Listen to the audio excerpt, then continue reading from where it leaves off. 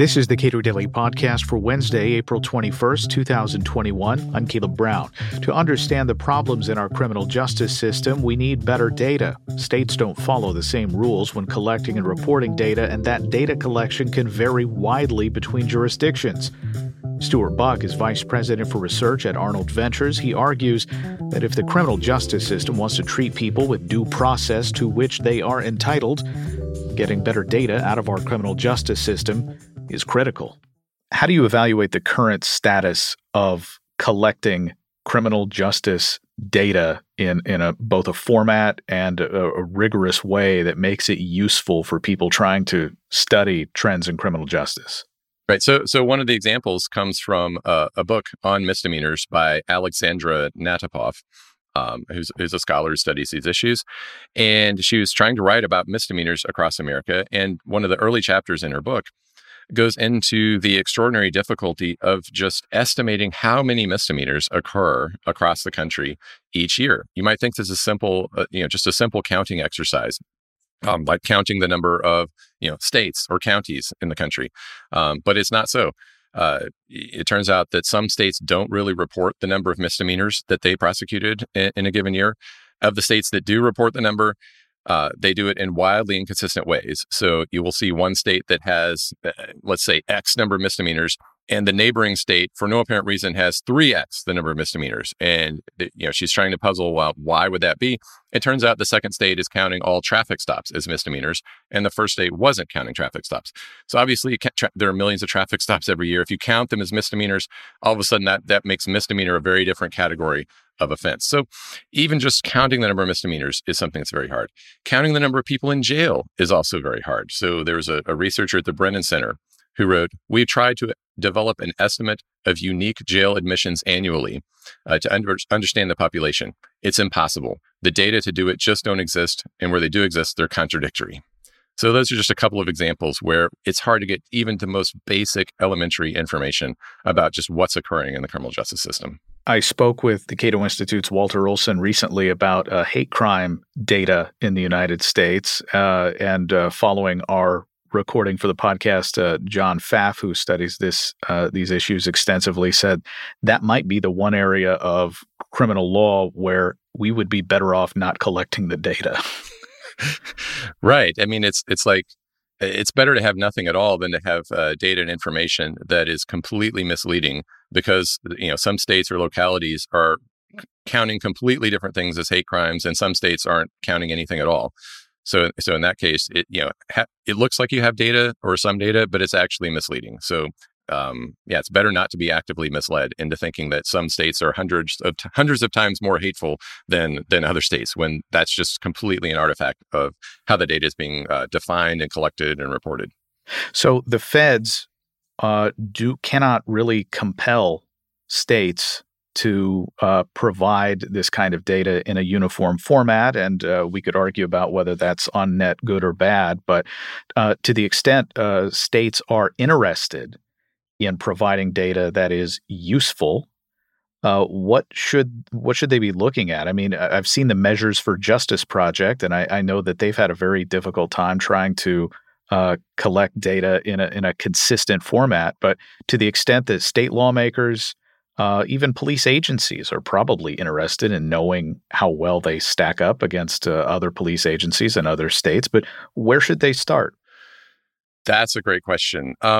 So the federal government, I would say, is not completely impotent here. I mean, based on conditions attached to federal funding that goes out across the country to different state agencies, the federal government often attaches conditions to that funding. Some of which are, report the number of crimes that occur.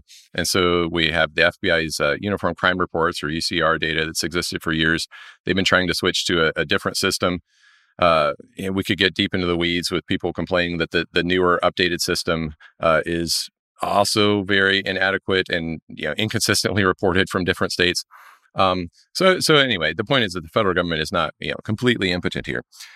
There's also some efforts by the council and state governments. They got a grant from the Bureau of Justice Affairs, which is this I guess, kind of subunit of the Department of Justice, to try to define better data standards in criminal justice. Doing so, I mean, not with the idea of forcing states to come along, but trying to invite states to collaborate and come up with some consistent data standards for some of these issues. And so I think there's enough people, hopefully, that are interested in being able to, as you say, compare across states and just know what's going on. It doesn't make sense that so many states and so many counties are doing things in their own siloed, unique, idiosyncratic way. I think there's room for both conditions attached to federal funding, and there's room for just collaborative efforts like the Council on State Governments is leading.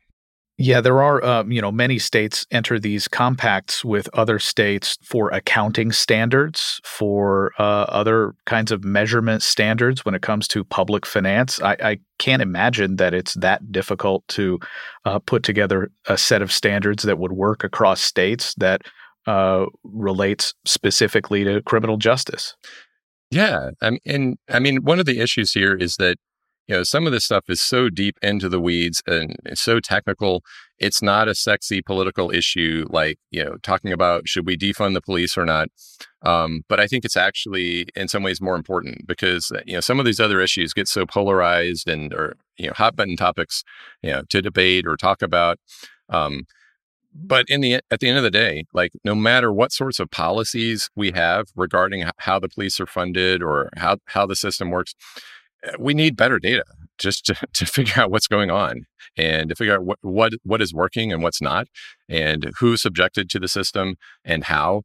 I mean, those are kinds of basic fundamental issues that people on all sides should agree. It's better to have more data that's more consistent and that actually makes sense as opposed to having, a complete lack of data or data that's just wildly inconsistent and can't be compared from one place to the next.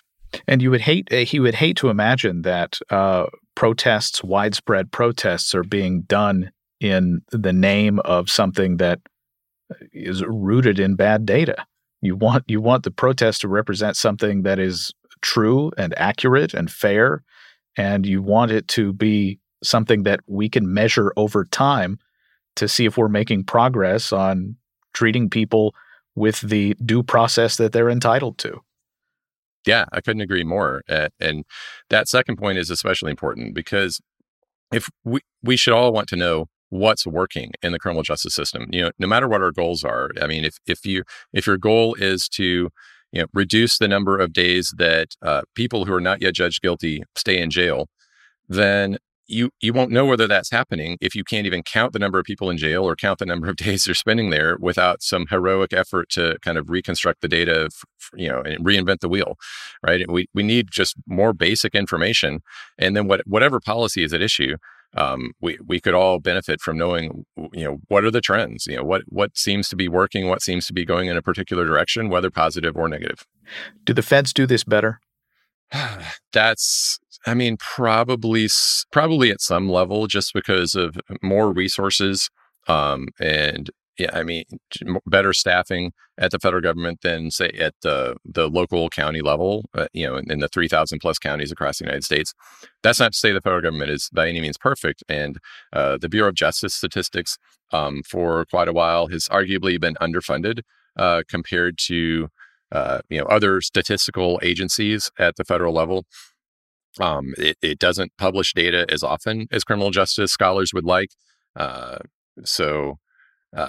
think there's a lot the federal government can do to improve. But in terms of states doing this together, it seems like the movement that is needed is for states to agree. One, we want to do this better.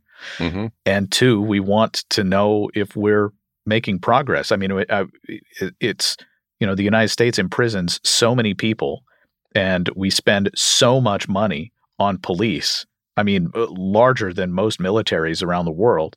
That we would like to know whether that money's being spent wisely. Yeah, absolutely. And yet, as I said, we have so little data on this. So, for example, there's this Princeton professor named Jonathan Mumolo. He's a political scientist, but he writes about criminal justice and policing issues. He wrote an article for The Atlantic a couple of years ago where he was trying to just collect data on the militarization of police. This phenomenon where police get like donated or surplus military equipment.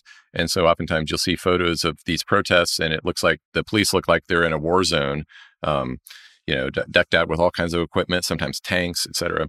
So what Mummolo said in his article was that in a federalist system with more than 15,000 state and local law enforcement agencies and virtually no standardized reporting requirements, reliable and comprehensive data on police behavior have eluded scholars for decades. And that's just with regard to policing, right? So police are just one aspect of the criminal justice system. There's also jails, courthouses, prosecutors, which are especially a black box as to the data on what they're doing and how they're making decisions. Then you've got prisons. I mean, there's so many different agencies that are involved in the criminal justice system at some level. And oftentimes, even within the same county, it's hard to get data where you could just figure out what happens to a particular person, a particular defendant, as they move from being arrested by the police to showing up at a jail to showing up at the courthouse and so forth. It's hard to figure out who the same people are, let alone what happens to them and why, which are the really important questions that people interested in policy would want to know. What has the research that your team has done, what does that tell us? Well, I mean, so our team, we spearheaded this report that we're calling Campaign for Criminal Justice Data Modernization, that we got 25 plus experts and scholars to sign on to, and I'm sure many more would. I mean, we couldn't survey the whole nation. But the basic thrust of this report is that there are several actions the Biden administration should take or could take to try to improve criminal justice data across the country, including pushing for greater transparency, transparency around things like police abuse incidents or allegations. Like that's something that's not often publicly reported, and police unions often try to prevent it from being publicly reported. Improving data quality, the quality of how data is collected and reported. Improving the connections between data between different state and county agencies, and just improving the technology, the data systems at issue. So maybe improving procurement policies so that we get better technological systems in there. So that's not in the way. So anyway, it's I think a useful roadmap for the federal government and for how the Biden administration could take some active steps to improve criminal justice data. And if they take up any of the recommendations, I think that would be progress. Stuart Buck is Vice President for Research at Arnold Ventures. We spoke earlier this week. Subscribe to the Cato Daily Podcast anywhere you please and follow us on Twitter @Cato Podcast.